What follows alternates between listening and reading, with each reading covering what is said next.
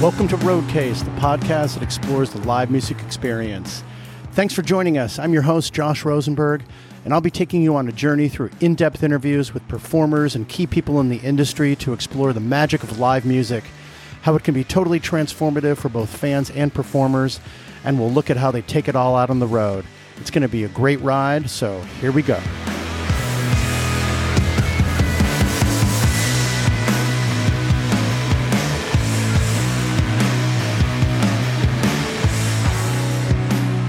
Okay, here we are. Welcome back to Roadcase, everybody. So glad that you're along for this particular ride. I got Jordan Reynolds on the show, performs as Rose Hotel. Thanks to everyone for being here. So psyched that you are here. As I like to remind everyone at this point in time in the episode, there's a number of different ways that you can get involved with the Roadcase community. Real quick and easy way is to follow us on the social medias. That's Instagram, Twitter, and Facebook. Our handle is @RoadcasePod. And if you'd like more information about Roadcase, you can visit our website, www.roadcasepod.com. You can also email us with questions, comments, concerns. Our email is info@roadcasepod.com. Another great way to support Roadcase, and we really do appreciate and depend on the support of all you amazing listeners. To subscribe to Roadcase on your favorite listening platform, really easy way to do that is on Spotify. There's a little box underneath the at the Roadcase homepage. It says follow. Just click on that. On Apple Podcasts, which is another popular streaming platform, there's a check mark in the upper right hand corner. Just click that. Doing so on both those platforms and on other platforms will allow you to receive updates when new episodes come live. Another great way to support Roadcase is to rate and review us on your favorite listening platform. So on Spotify, underneath that follow box, there's a box that with a couple stars on it. Just click that. It's as easy as that on Spotify. On Apple Podcasts, you just scroll up a little bit from the Roadcase homepage where you are right now, and you'll see some stars and a place to write a review. If you can do both those things, super helps out the show. Really appreciate it, and thanks to all of you that have done that so far. Really happy that you're along for this ride. So I've got Jordan Reynolds on the show for this episode. Jordan performs under the name Rose Hotel. She is an Atlanta-based artist. Her upcoming album, entitled A Pawn Surrender, will be out in the fall of this year. She has performed on stage with Faye Webster and with Susto. She grew up in Western Kentucky, near the area where S.G. Goodman grew up. She's friends with S.G. Goodman, used to hang out and perform with one of her first bands, with opening for S.G. Goodman at different venues, etc. S.G., I interviewed for this show on episode 157 late last year. That was a live interview here in Chicago. Please go check that out when you can. Jordan's first release was an EP in 2016, and her LP debut in 2019 was entitled I Will Only Come When It's a Yes. She is going back into the studio, mixing her upcoming album at this time of the year, and we will see that back in the fall. She's just a really wonderful human. We just fell into a really nice and easy flowing conversation. We went in all kinds of different directions. She was a delight to have on the show. Really happy. I'm going to see her in town tonight. The recording of this Thursday, January 19th. I will be seeing her at the Golden Dagger here in Chicago for the Tomorrow Never Knows Fest. That should be a really good one. Really looking forward to that. A little bit on the timing of this. We recorded this interview at the end of last year. So when we talk about next year, we actually mean this year, 2023. So just to clear that up a little bit. Also, we talk about the ShowX app, or I mentioned it briefly. That's Lincoln Showfield's app for artists that want to book their own shows. Please go check out Lincoln's interview, episode 81. And I'm sorry, Lincoln, when it came up, I blanked on your name, but I remember the ShowX app. Just wanted to give you a shout out here in the intro. Everyone go listen to Lincoln talk about his app and learn more about him in episode 81 from 2021. So, really happy to have Jordan Reynolds here. Really happy to have all of you along for this episode. Want to thank you all for being here, and I want to thank Jordan Reynolds once again for being here for this episode of Roadcase. And here we go.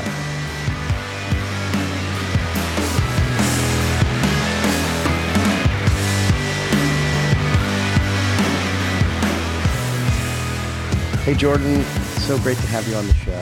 Thanks for being here. Thanks for having me. Yeah, you're welcome, man. So great to have you here. I love your work. I love what you're doing. I love that lane of kind of, I don't know.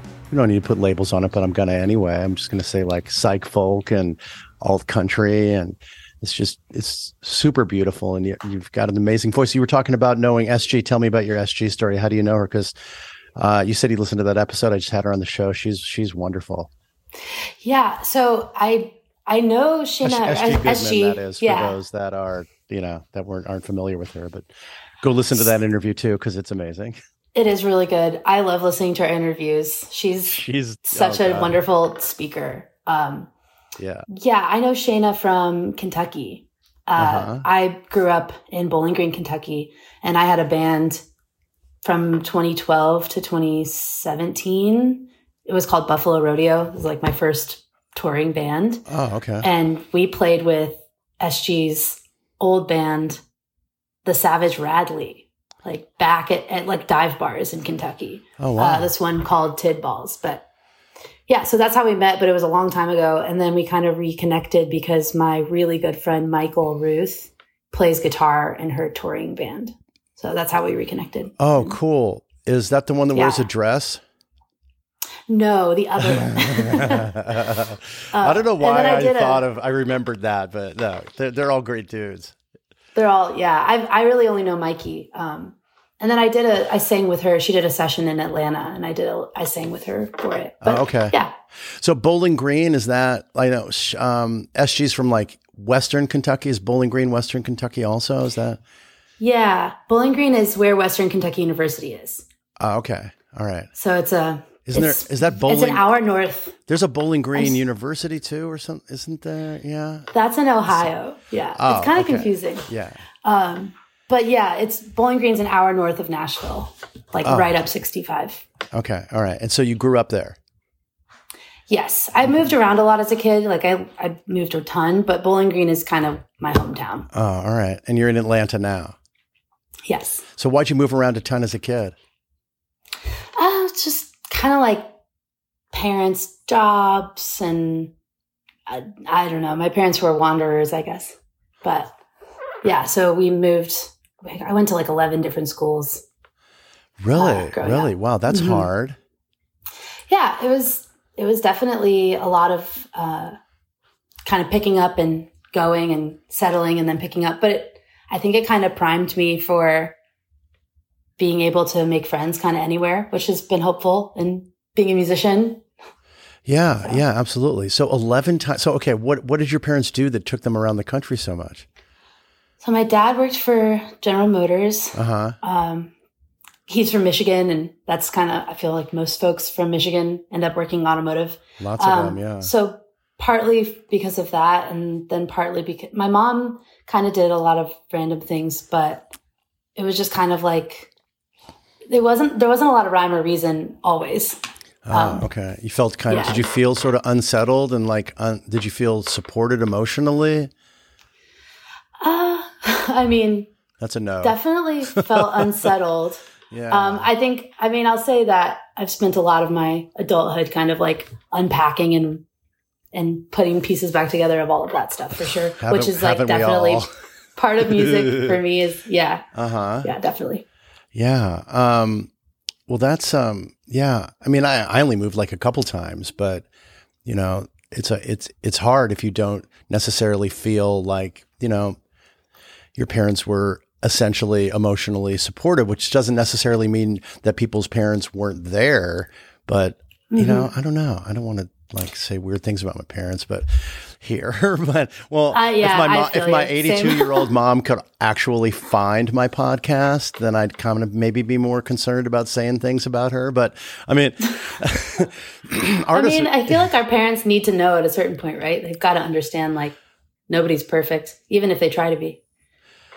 Well, yeah. I mean, if it's important for someone to tell their parents, like, if there was an important factor of growing up that eventually affected someone's emotional state or their relationships, because clearly that's the first real relationships that you have are with your parents, ostensibly. So, I had a sort of difficult relationship with my mom for a number of different reasons. And, I had explained to her that I needed to tell her the impact that it had on me. Yeah, I completely relate. Yeah. Definitely. Was that something that you went through? And is it a basis of what your kind of artistic expression is to a certain degree?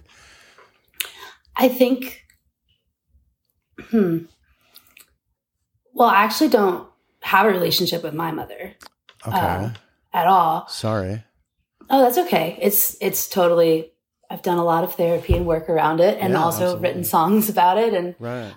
But yeah, I would definitely say that I think a lot of like music, a lot of those songs that I write have to do with relationships, not only with others, but also the relationship that you have to yourself and the different versions of yourself. And I think the different kind of characters that we inhabit, and sometimes that comes, not sometimes, that always comes from your upbringing and comes from like your first relationships with your parents, with your siblings, with your friends, your chosen family and your family of origin. And I think that, it has a huge impact. Absolutely. Yeah. Like absolutely. The way that you relate to the world and the way that you relate to others, but you think about that a lot. That's something that is sort of a focus of your life and the way Definitely. You look at the world. Yeah. I've kind of always been interested in this, but over the last 4 years, I've become just very interested in just psychology in general and attachment theory and kind of how we interrelate with others, but also how we, inhabit all of these different ways that we relate with ourselves and how that can affect how you relate to that external world. Yeah. Your internal world and how it reflects outwardly. And I think about that a lot. Yeah. Well, the corollary of that is that you put out what you want to bring back in. And it's a thing that sort of I really find interesting is when you have a lot of different friends and you sort of stack those friends up and how each friend sort of fits a different part in your life.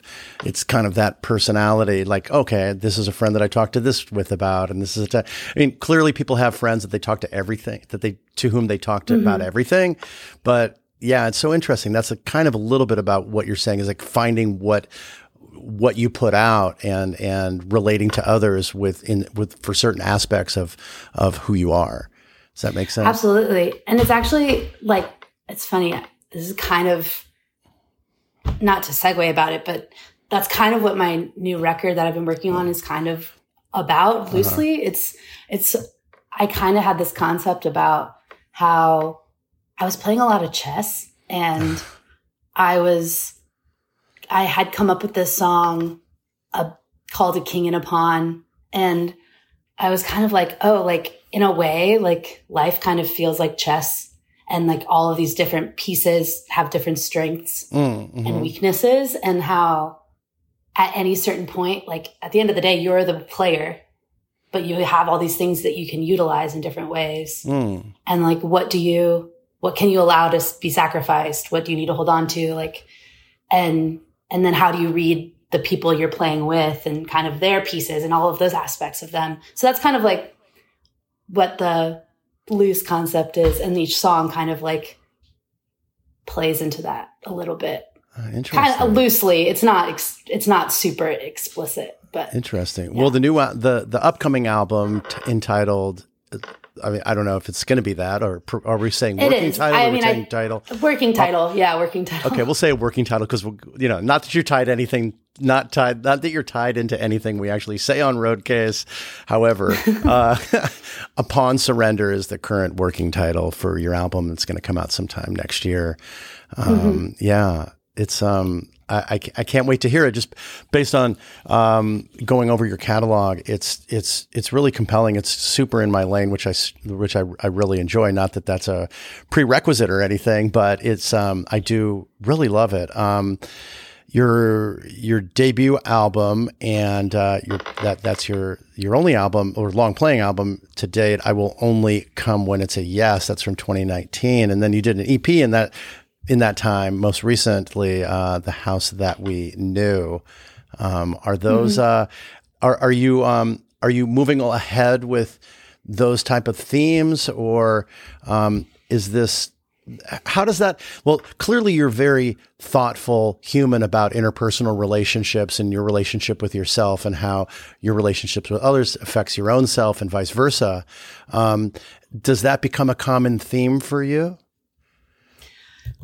I mean, I kind of said, I sort of know the answer to that because that's what we've been talking about, but does that continue? I suppose it would be sort of hard to get away from that if that's part of who you are, and there's nothing wrong with that, clearly.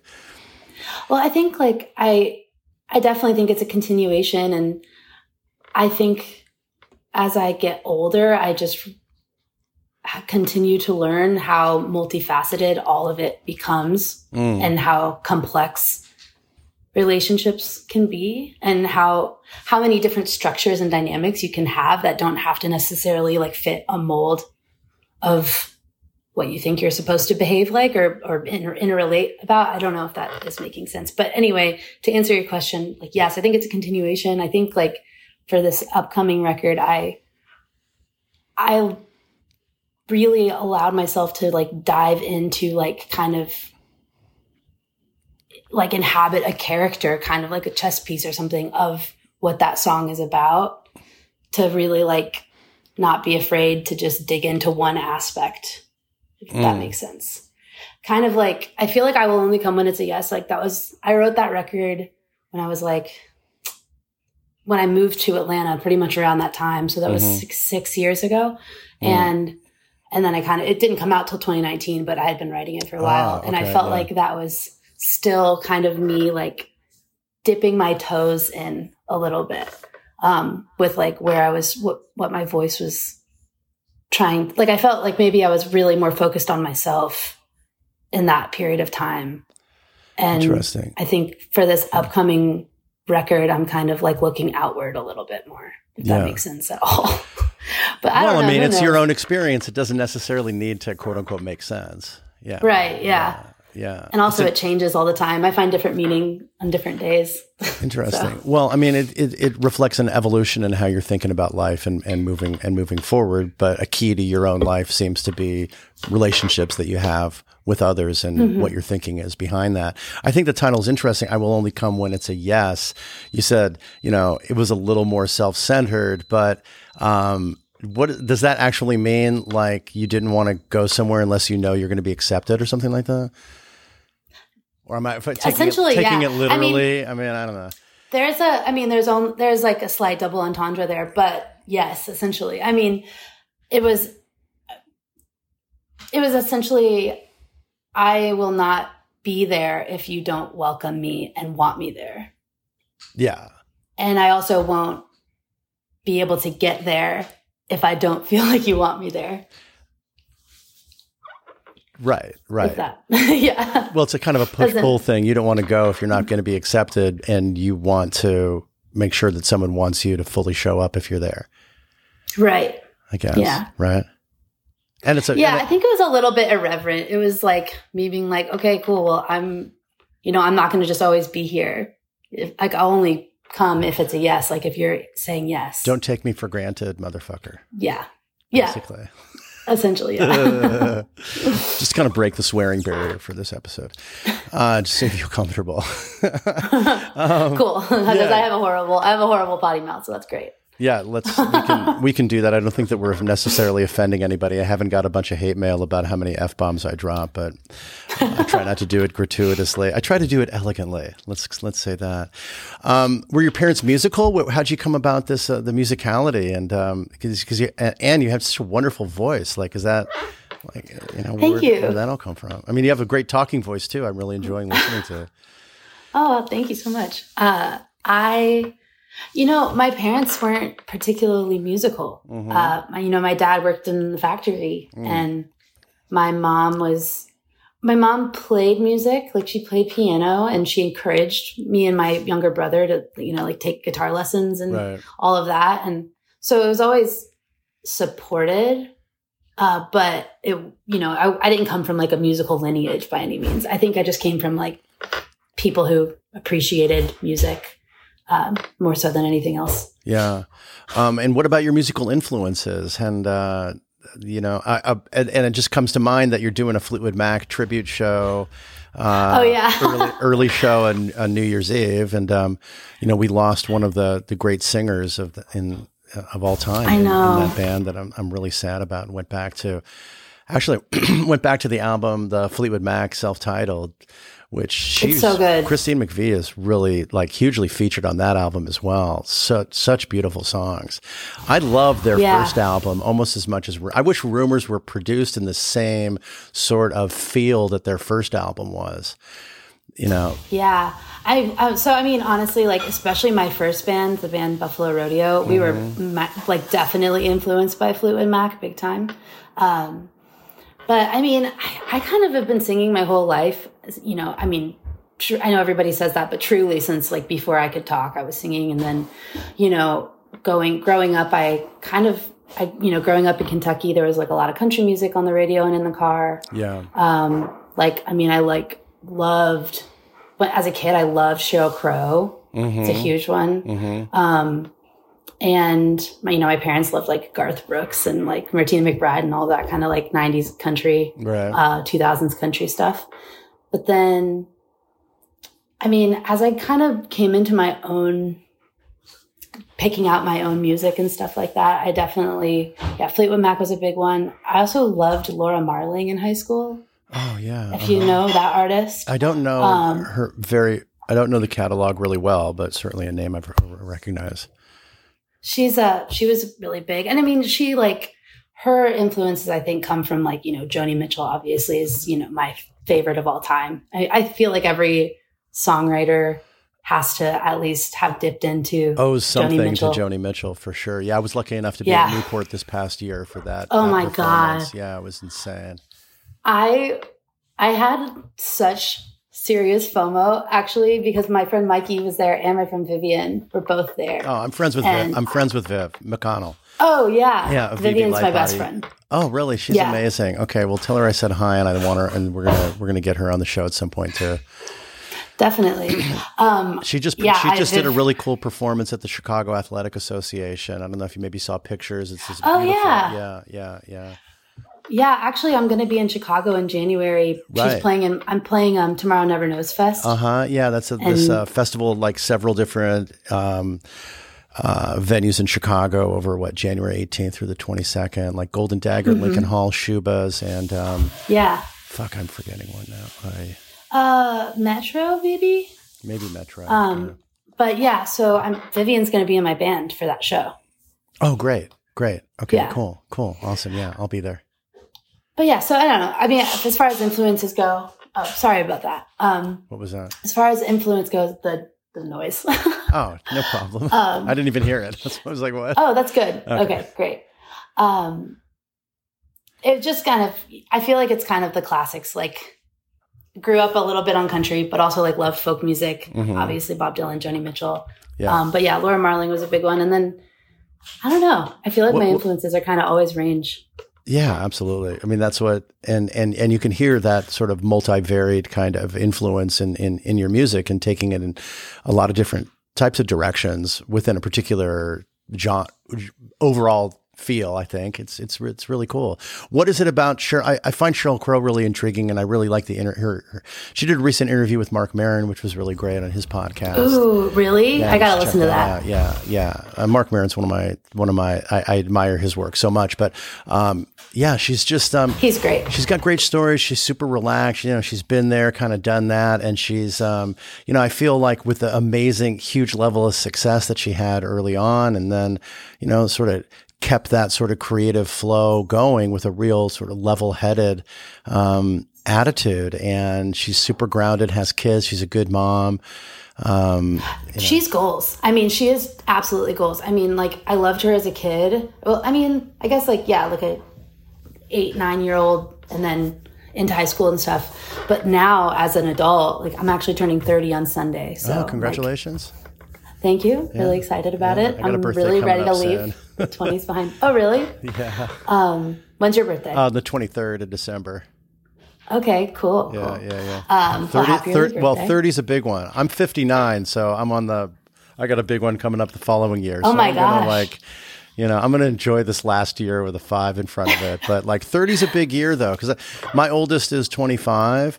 And I was just today thinking about, she'll be 30 in 5 years. And that 5 years is going to fly by for me. But from 25 to 30, that's a long time. That's a huge amount of development. Oh my goodness. It is massive. Yeah. I thought 18 to 23 was big development or whatever. But oh my gosh, I honestly feel like 27 to now feels like a totally different person. Well, that was, and it was utterly, I feel like a different person after those 3 years. Yeah, no kidding. Yeah, it's been hard. You can't separate out the two almost. Yeah, you can't. I remember laying in bed on my 28th birthday, because I think it was still during, maybe it was pre-vaccine. I can't remember, but it was I remember crying and being I just feel like my 27th year was taken from me. Yeah, I'm really upset to about all the it. happiness in the world, and now it's just all crumbling now. Right. I was emotional about it, but yeah. So how do you feel about 30? I feel very excited. Yeah. New album I feel coming like it's going to up. be good. Yeah. That'll be cool. Yeah. It feels like I'm ready for the 3 in front of the number instead of the 2. It's been 10 long years. Yeah. Did you go to college? Well, you said you went to, or you were just telling me that college was in that town. I didn't go to Western. I did go to college. I dropped out twice because I went for a little while and right out of high school. And then my band that I was in started touring. And then I was like, well, I'd rather do this. So I'm going to do this instead. Mm-hmm. So I was a really good student. I loved school. I still love school. Yeah. And then during COVID, when I was, all my tours that I was supposed to be on all got canceled. I was like, okay, well, I guess I can maybe try to pick back up some classes to just try to finish. And so I did school for a year in 2020 to 2021. But then I got another gig touring with a band as a hired gun. And I was just like, well, I'd rather be doing this. I feel like I'll just do school when I'm not on tour. Well, you can be self-taught too, and do the classes now with the online learning. You can do classes and get a degree over time, I guess. Hard to fit in. That's kind of the way I'm thinking about it. Hard to make a I'm just chipping away at it. Yeah. Well, let's talk about, I wanted to ask you, what band did you say you were playing with? So last year I did a lot of hired gun work, but I played with this awesome band from Charleston called Susto. Mm-hmm. They're great. I really love those guys very dearly. Yeah, that's Justin. So I got to play with them. Justin Osborne. Osborne, right. Okay. Yep. So played keys and sang backgrounds because I sang on their record and did all the background vocals on their last album that they just put out in 2021. Mm-hmm. And so they just asked me to do the touring lineup for that record. And then I just finished recording all the rest of the background vocals for their new album that's about to come out. Oh, great. But yeah, so I did that. I also I kind of pop in and out of different bands. I got to play with Faye Webster last year. That was really fun. Yeah. She's an awesome artist. We actually got to open for Wilco on tour, which fantastic. was pretty amazing. Yeah, where was that? What venue was that at? We did 9 shows with them. Oh, wow. So it was all on the West Coast. Okay. All right. Wow. Cool. Yeah. It was, I was just filling in for somebody who couldn't come. And I was like, this is the best fill-in gig ever. Yeah. Cause I had Michael Jorgensen on the show a ways back. And then I was on I was looking, scrolling through your Instagram just to get a feel for what's up. And I saw he was liking a couple things. So I was like, oh, there had to be a Wilco connection there somewhere. Yeah. He was so kind. He's a good so dude. Nice. Yeah. I think they all are really. That must have been a great experience. What was that like doing that? It was, I've been a DIY independent artist since I was, forever, but I started touring when I was 19, right? And so and it's always been DIY. It's always been Yeah, very indie. And then getting to be with Suso was cool because it was like a step up. Like they have like an actual booking agent. I got actually day rate, like all of that, you know, it was like really cool.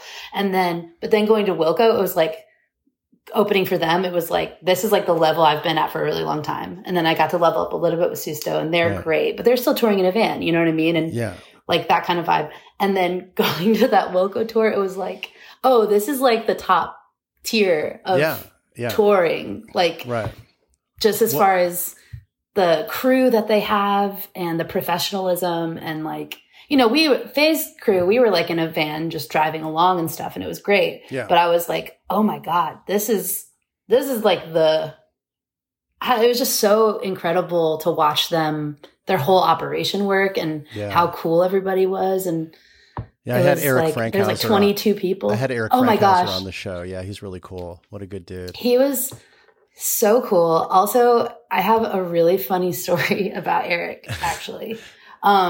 So I'll try to make it quick, but you make it as long as you want or quick. You do you. So to be on that tour, I had to fly out to California to meet the band in at the first show. So I actually I was filling in for them and I had an obligation in Nashville that I had to be at the day before the first show. So I had to fly from Nashville to Oakland to get to the first gig. And I didn't arrive with the rest of Faye's band. So I get to the venue. Faye's manager comes up and gets me. And this was in October 2021. So everybody was getting COVID rapid tested. So I was waiting for my test results. And then somebody came up to me and this other person that was standing there, like kind of backstage. And we're like, hey, who's here for sound check? And I was like, I'm here for sound check, you know, because I hadn't even met the band yet or anything. But I was like, I don't want to miss sound check because I had literally never played with this band before. Like the first time I played with them was our first show. Right. And so I was like, I can't miss sound check. So I was like, I'm here for sound check. And so this person comes and gets me and takes me onto the stage. And then I meet Eric and it was me and this other man, like an older man. And we were just standing there and he's like, okay, guys, like welcome to the Wilco stage. We're going to give you a little tour of the stage and then you'll be able to see the band sound check. And I was like, I wonder if they like did this for the rest of Faye's band, like gave like a tour, like the TM gave a tour of the stage. And so Eric starts showing us like, here's Pat Sansone's rig. And then here's this and like kind of showing us. And I was like thinking to myself, I was like, does he think you're Faye Webster? Well, no, I was like, I don't think he knows I'm in the band. Like, I think maybe, I don't know, but I was like just going with it. What your thought? Maybe it's a special like a VIP experience. So, oh my God. So this is the other caveat. All right. And I'm kind of outing myself here a little bit, but I had flown into Oakland and my two friends picked me up from the airport to drive me to Napa. Yeah. And my friend works in the cannabis industry. Uh-huh. And so I arrived to California and then the first thing they do is hand me a weed pen. Right, and I was like, oh, I'm in California, like having a great time. Ended up getting way too high, which was a mistake. Yes. Because then I don't really smoke weed that much. So it was like, you know, this keeps getting better, Jordan. So and I was in the car for an hour. So I was like, okay, I'll be able to it'll be fine, whatever. Right. And then I get there and I'm getting COVID tested. I'm getting shuffled in. Yeah.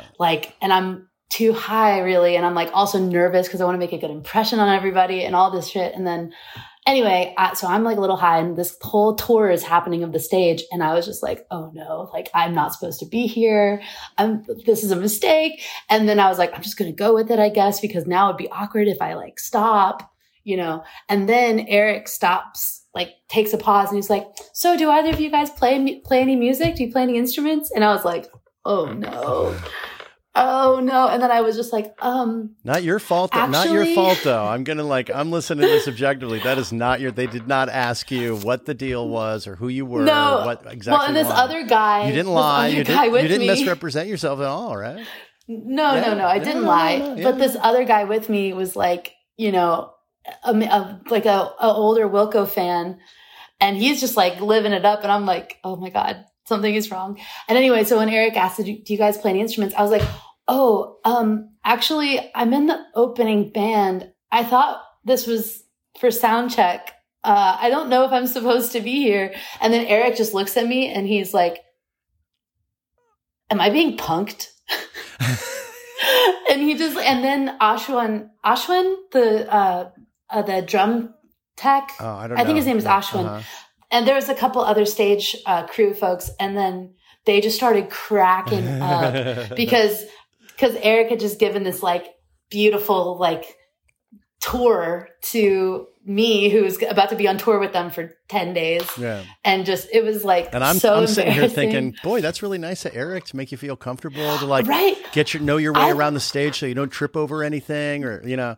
Right. Yeah. I thought maybe, I was like, oh, maybe he did this for all the other band members. And I was just later than everybody else because I flew in. Special treatment. Anyway. Oh my God. That's hilarious. It was so funny. And then ended up being like, oh, okay, well, actually the band's over there. You can go over there. And then the other guy was like, oh, I'm just like, apparently there was like a radio contest. And if you won the radio contest, you could come see the stage. So anyway, it was also really funny because it was a nice way to break the ice with the stage people. Cause I was the dumb opener band member that didn't know what the hell was going on. And I was high. And so then it was just funny. It became like a running joke, and it was really, he was super kind. Yeah. Well, I mean, what are you going to do? Funny. Like, wait, I'm sorry. You shouldn't be showing me around the stage. You right. No, that's a great story. That's a great story. And it was funny because the guy that I was in the tour with, he was front row for the show. Uh-huh. And so he was like, Jordan, from the audience when we played. And I was like, yeah, it was really funny. The guy that was on the tour, the actual radio winner guy was like shouting you out because he got a front row seat. And so then you're like, oh, thanks, dude. I was trying to forget that. Right. And then like the rest of Faye's band just were like laughing so hard. Oh my God, that's hilarious. That's hilarious. Yeah. So you know Faye from Atlanta? I actually met Faye because I got asked to play with her. Maybe I had met her before, like briefly, but my name got thrown in the hat through Atlanta. Yeah. Like mutual friends. Yeah. Yeah. So apart from getting like handheld tours of the stage, like you started out talking about how, you became kind of grew up being DIY in the industry, still are to a great extent. You self-produced your album. You crowdfunded it as well, I understand. Let's talk about that at some, we'll talk about that, but as long as we're on this subject, what are, like, you talked about taking these steps up and leveling up from your own experience to the Susto touring to Wilco. What were some of the some of the major differences to be at that level versus yours? And some might seem obvious, but like what, in your words, what are your impressions there from just a first person perspective?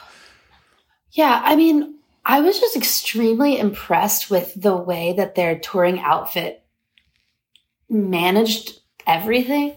Like, they were completely self-contained audio, which I thought was incredible. Like, they brought in their own monitors. They had their own front of house. Like, the only thing that they used, I believe, was just the speakers from each venue's like front speakers, but everything else was all the PA, the venue PA. Yeah, exactly. And then, so they don't even have like the wedge monitors on the stage for their own. Well, they do, but they have their own. They bring their own. Well. Yeah, kind of. Yeah.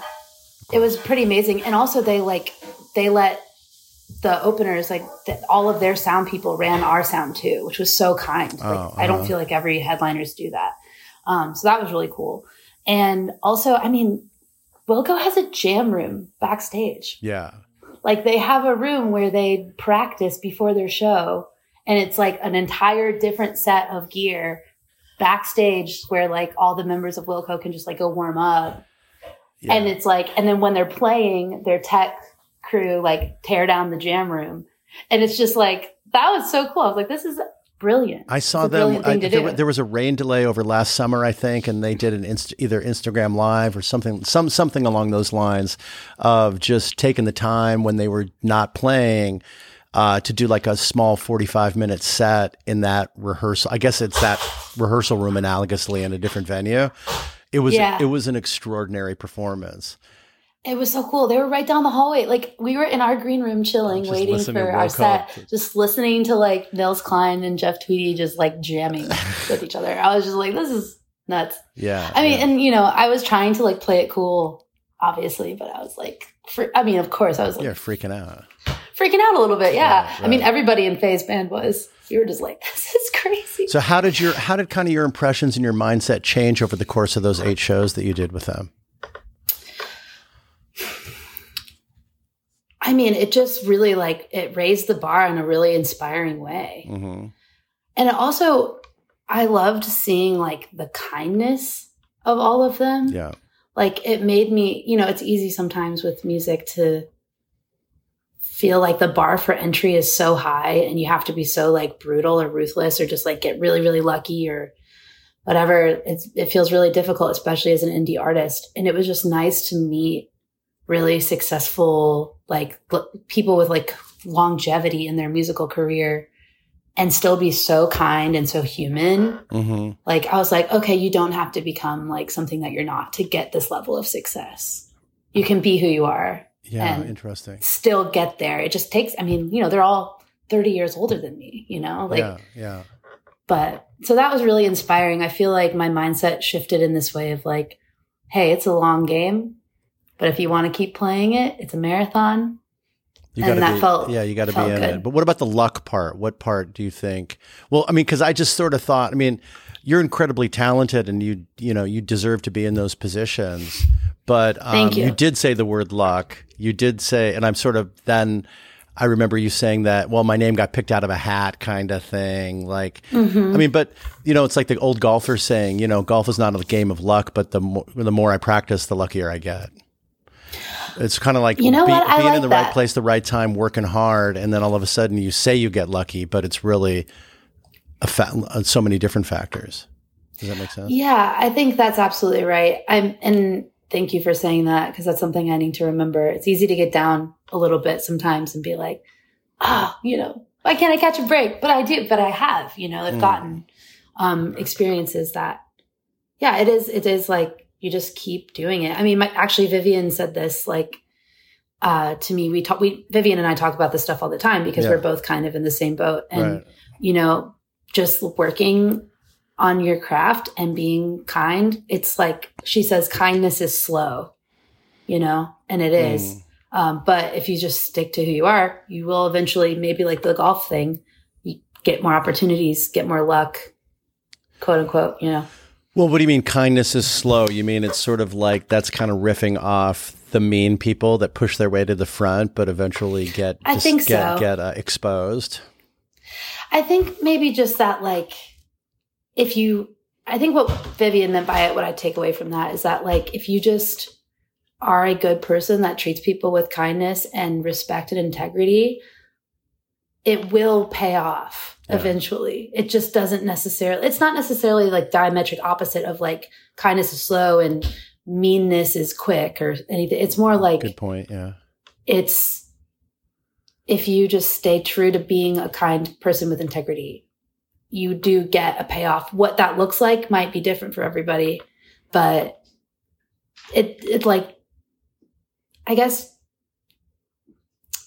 if people, music world things, so much of it is personal, coming back to interpersonal relationships. Mm-hmm. It's not who's the best keyboard player. Cause I'm an okay keyboard player, but I'm not some crazy, amazing person. But the reason I got that opportunity with Faye was because I just had a nice relationship with a mutual friend and they were Jordan is nice and cool and professional. Yeah. And it's if you maintain positive relationships and treat everybody kindly, then your name comes up and people have a positive association with you. Right. That goes farther than being a shredder, I think. Interesting. Yeah. At least that's what I'm telling myself, honey. Because you're not a shredder, in your own words. Because I'm not a shredder. Sometimes shredding does help, but if a shredding person's a dick, maybe probably not. But I think something that came to mind when you're talking about that is gratitude also, because you were kindness is slow. And some people might say, maybe I'm not getting recognized for being a nice person, but there's also there's a level of gratitude as well in being grateful and being able to recognize the successful steps that have occurred in one's professional career, I think. Does that kind of make sense to you? I'm not being recognized. Well, understand where you are and be grateful for the little steps and don't be afraid to pat oneself on the back from time to time. Yeah, that's true. Right? It's hard to remember, especially if you're like, I know it's harder. A perfectionist or yeah. Yeah.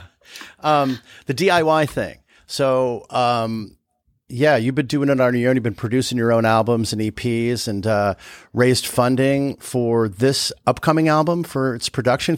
You want to talk about that a little bit? That sounds really cool. Yeah. So I co-produce, like I self-produce in the sense of like, I'm in the room, I'm making the decisions, but I have engineers that help me because I don't run Pro Tools or anything like that. One day I want to get there, but I knew that I wanted to make this record and I wanted to do it a certain way. I wanted to do it in the studio in Atlanta with a friend of mine, actually two friends of mine that I really trust musically. And I wanted to use the studio. And I also very much karmically wanted to pay all of my musicians like a day rate, but I don't have a label or any backing at all. So I was like, how do I be able to get 10 days booked? Cause I had 14 songs. And also I don't have a static band. Rose Hotel is just really me. And then who's ever available to play with me. And I was like, how do I get, how much money is this going to cost? How do I do this? Because I want to do it a certain way. And I didn't want it to feel as lo-fi as my first record. I wanted a little more studio quality, just different style of recording.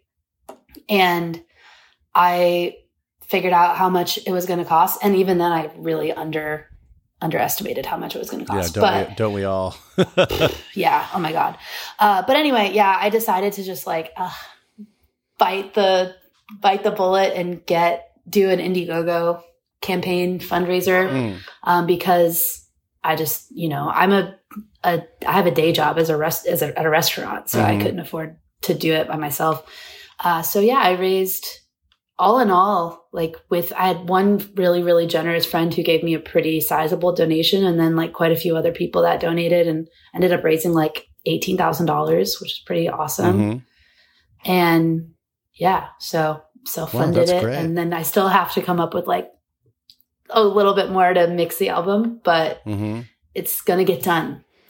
Yeah. So. Yeah. So what studio was that in? That's Atlanta? It was in Atlanta. It's at a place called Standard Electric. It's run by the head engineer and producer. His name's Damon Moon. Yeah. He's really great. And then my friend Graham Tavel he's recorded everything else I've ever done. Right. And he has his own studio too, but he just came in and he was kind of co-producer, album guru, doula person. Yeah. Let's birth this album together. Right. In a quiet room and dark and water. And also make sure that everyone's being nice to me. They were. Everybody was nice. Why? Are people mean to you sometimes or what? Not that. It's just when you're the only woman in a room with a bunch of talented men. Yeah. They're talented, but they're opinionated. And at times I've had to be hey, I appreciate you, but this is my fucking song. Play what I'm telling you to play. Do you feel stepped on a lot in those situations? Not anymore. That's good. Yeah. But I used to. Was it not anymore? Is that because you changed the way that you approached it, or you found more of a voice? Why was that?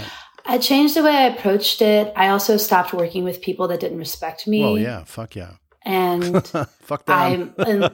Right. I mean, but it's hard when it's your friends, being a DIY person, especially when I was younger, in my earlier 20s, you play music with the people that are around you, which are your friends. And typically, you want to jam with your friends. Yeah.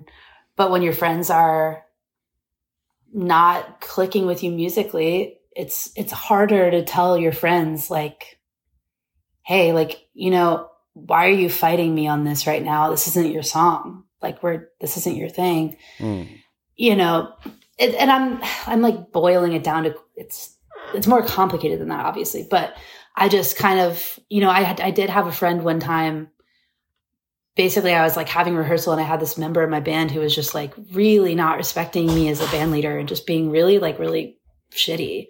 And I had another friend pull me aside and was like, Jordan, like, why are you letting him talk to you like this? Yeah. And I kind of took my other friend being like, yo, what is going on? Are you cool with this? For me to be like, oh, you're right. Like, why am I accepting that? Yeah. And I think it kind of took me having somebody else point it out because as women, you just kind of accept that kind of treatment, I think. Do you think women treat each other well in those situations? Or is it kind of always, and I'm not defending dudes that were mean to you at that point. Is it always kind of a male, female kind of dynamic? I can't speak to that because I've never recorded with a female engineer. I would love to do that. But I will say like the women I've played music with, like Vivian, and Faye, and I mean, there's been a few over the years. I mean, it's mostly guys just living in the indie world, indie alt country psych, because I come from like a psych rock kind of world. Mm-hmm. It's mostly men, but, every woman I've worked with has been like extremely respectful and like empathetic. Yeah. So I don't know. I kind of have a feeling it wouldn't be like that. But not every man, dude. No. No. I feel lucky that I have found like a group of men that I work with now that are all really respectful and like see me as an artist and treat me that way. Yeah. But it hasn't always been like that. Sorry about that. No, it's okay. I mean, it is the experience, but it's gotten so much better over the last, even just like 5 years. That's great. That's great. And obviously you're changing that too, because you're not accepting dudes treating you like a dick, like just being a dick about stuff and just walking over you or whatever, what have you, runs the gamut, I'm sure. But if you're putting your foot down and not accepting that as a norm, then you're doing your part to kind of change that as well. And part of that was getting enough money to pay everybody to then be like, hey, you're working for me. Like, right. Like I've hired you for your skills. Right. Like you work for me. Yeah. Shut the fuck up. It's never like that now. Like my recording session I had this summer with all the people that worked on this new record it was awesome. There was none of that. It was not a problem at all. Yeah. Yeah. Huh. Cool. But maybe it's because I hired them. I don't know. Yeah. Well, you're just a badass. Don't second guess yourself on that. Well, thank you. Yeah. So you've already recorded this album and you're set to mix it. What's the timeline on that? So I go in the mixing studio January 3rd. Mm-hmm. So starting the new year. Recording, you're starting it off mixing. Right, not wasting any time. I'm so thrilled. First I'm actually business day of 2023, and you're in the studio. There you go. Yep, I'm going to Athens to mix with this producer. His name's Drew Vandenberg. Mm-hmm. He actually did S.G. Goodman's record and Faye's record, so I just knew some folks that had worked with him, and he's really cool, and I'm so excited to work with him. Yeah, and then as soon as it's done, I'm going to start sending it out and trying to get somebody to put it out because I don't want to self-release this one. Yeah. It's just too much work. Yeah, I hear you. And so then touring, you'll sort of see where it goes with the album and distribution. And maybe if you have someone to distribute the album, potentially they could help you book shows, or where do you see kind of that going? What's your vision for that? Well, I mean, like I said, I've been DIY my entire career thus far, and I've always booked my own stuff. Which I feel like I'm pretty good at, but I would love to get like a booking agent involved this time, just so I can like do it more sustainably. I mean, I'm sure you've talked to people about this, but touring is like really sustainably in terms of like from a personal standpoint. You're not just talking using reusable water bottles. We're talking about no. I mean that like also we're talking about, that would be cool. Yeah, something that's more human, and that routing makes sense, and not driving 12 hours overnight and showing up tired and not being able to perform because your voice is fucked because you didn't get any sleep, etc. And not being able to pay for the musicians and not being able to pay the expenses, like all that kind of stuff. Yeah. Economically feasible. There's an economically feasible. Yeah. Feasibility kind of. Right. Not that touring is notoriously economically feasible, but there are ways to make it a little bit more doable. Just guarantees would be nice. Guarantees. Just looking for it. Like, yeah. Just give me just give me a bunch of money up front and we'll be all good. Yeah. So I would like to tour next year.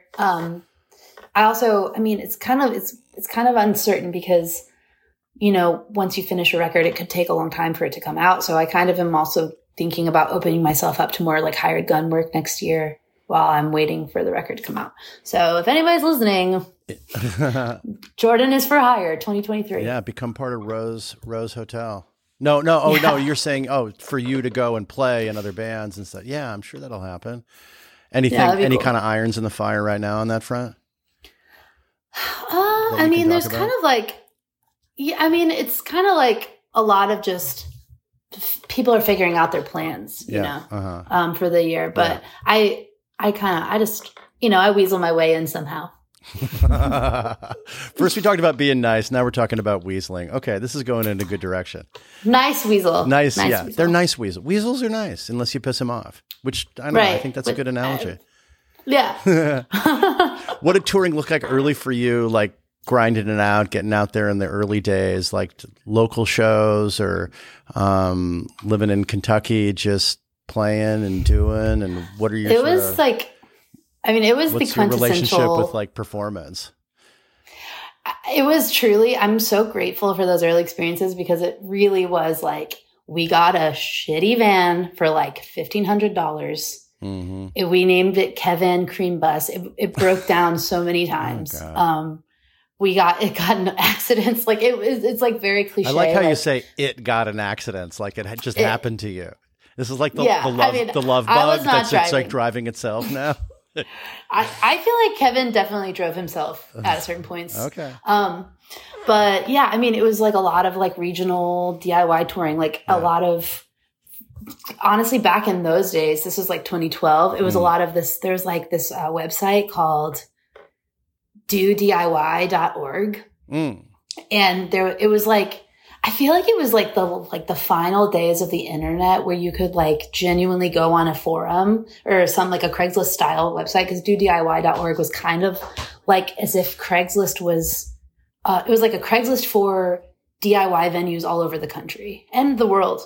I don't even know if it exists anymore, but basically we would like be like, okay, we want to tour to New York. So we're going to go to Richmond and DC and here and here and here on the way. Yeah. And then we would just like find. That still. I had a guy on the show that ran ShowX, which is an app where you can do exactly that. Really? Yeah. I didn't know about that. Oh, yeah. Okay, cool. Check it out. Yeah. I will definitely. Or you can, listen to the episode with, oh shit, now I've painted myself in a corner, but Lincoln of ShowX. So I'll have to check it out. Yeah. So yeah, it was like a lot of that. It was a lot of, we have some like horror stories, like trying to go to South by Southwest as like an unofficial artist and like playing some weird shows in Florida on the way and like sleeping on pool tables. We definitely like found ourselves accidentally in the like, I don't even know. We were in Houston and we played this really interesting, weird venue. And then we ended up staying on the third floor of the building that the venue was in. And this guy's like, weird commune situation, like just weird things. And yeah, so it was very like, going out on tour, having like $300, you're going to be gone for a month and you're like, I'll be fine. Yeah. And it's like, now that it's like, no way could I do that. Well, it's youth, right? And it's inexperience, but those two go hand in hand. Yes. And it was very fun. And I've definitely, I have like so many funny memories from all that time, but it was definitely like, we thought we were like getting ourselves somewhere, but realistically we were kind of just like delaying our reality or something. Like we just, well, did you feel like that at the time, or is that that's just your 2020 hindsight on it? Maybe that's just hindsight. And I will say I made it like an incredible amount of like awesome relationships with people. Yeah. I mean, that's why I moved to Atlanta, was because my old band would tour all the time with bands from Atlanta. Right. And I was like, I should just move to Atlanta. Yeah. I mean, not to mention that you were out there performing, right? I mean, right. And that's the thing. And that was the real, that's the, your real music experience of being out there on tour. That's the end product. What's your relationship with being up there and performing and having that level of interaction with fans? Or with the audience, think it was like, what have you? It was really humbling because I know what it feels like to play like completely empty rooms where the only other people are the other band, but then also play like a festival date where you're playing for like 2,000 people. And it would, and like any tour would be like that both of those things could happen in any given week. Right. And so just logistically, I just got good at like knowing how to talk to sound people, knowing how to like get my gear to work when it's broken, whatever, like random kind of things you pick up along the way. And then, just like connecting to people in different places. Right. With with music as that bridge was really, really formative and important, I think. What about putting yourself out there? What's your attitude with that? Your lyrics are very personal. We open the whole thing talking about where you're coming from and what you're writing about. What is that like to say those words out loud and put them out into the world in front of people that are watching you do it? I mean, honestly, I think it changes on the day. Some days it feels really, really beautiful and like connected, and other days I'm like, this feels really vulnerable and it feels weird. And I think like that's okay for it to feel both. Yeah. Well, whatever you feel is what you feel. That's okay. Yeah. What do you like to? I don't think I can write any other way. If that makes sense. Like that's just the way that I write. What of those aspects do you like to attach to more? The that it feels great, or that sometimes it's sort of like nerve-wracking and awkward to do it?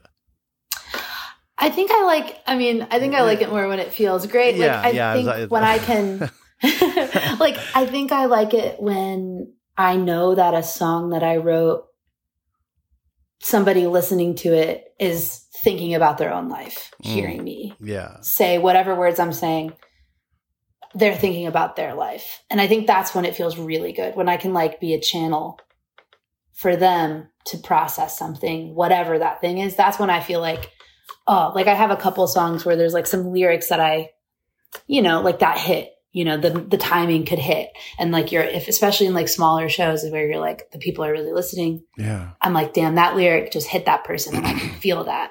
And that feels really great. Yeah.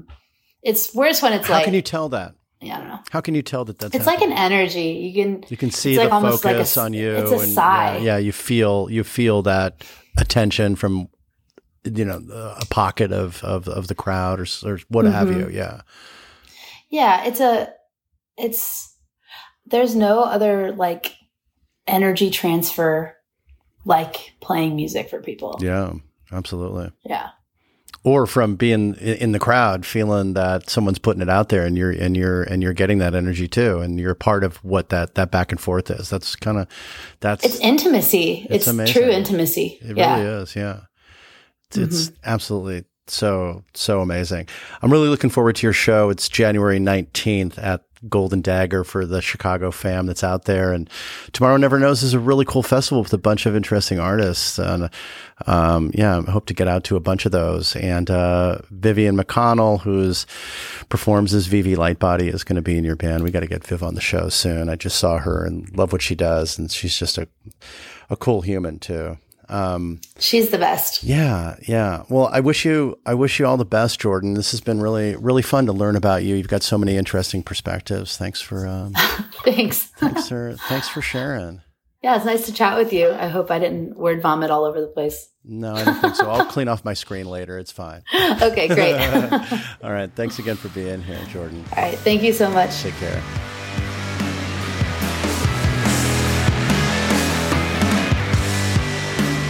Okay, that was Jordan Reynolds, who performs as Rose Hotel. Really psyched for her show in Chicago. That's tonight for me. That's at the Golden Dagger as part of the Tomorrow Never Knows festival. So you Chicago fam, go to Tomorrow Never Knows or TKN Fest website, TNK Fest website, and check out some of the other performers that are coming to town for that small, but it's got a big heart, this festival, and it's at several different venues in Chicago. Really love this one. And like I said, Rose Hotel is playing tonight. Jordan's played with a number of different artists. As we talked about, she toured with Faye Webster. She's performed on Susto's albums and also toured with them, I believe is what she said. And of course, she's also performed with her friend Vivian McConnell, who performs as Vivi Lightbody, also one of my favorite local Chicago indie musicians. I love Viv, and we're going to have her on the show hopefully sometime this year. Like I said, Jordan is currently mixing her upcoming album, which should be out this fall, entitled A Pawn's Surrender. She's mixing it with Drew Vandenberg, with whom I believe she's worked before, and Drew has worked on albums by S.G. Goodman and Faye Webster as well. I loved Jordan's Wilco story, showing up there on her first tour stop with them and getting the whole guided tour of the stage. Anyway, you heard the story. That was just like one of the funniest stories that I've heard from an artist touring, just completely out there. I loved that one. Thanks so much for sharing that, Jordan. Really excited for Jordan's upcoming album. So glad that she was here. What a wonderful conversation. What a terrific human. Really loved having her on the show. Thanks again to everyone for being here for this episode of Roadcase. And I want to send a special thank you to Rose Hotel and Jordan Reynolds for being here on this episode of Roadcase.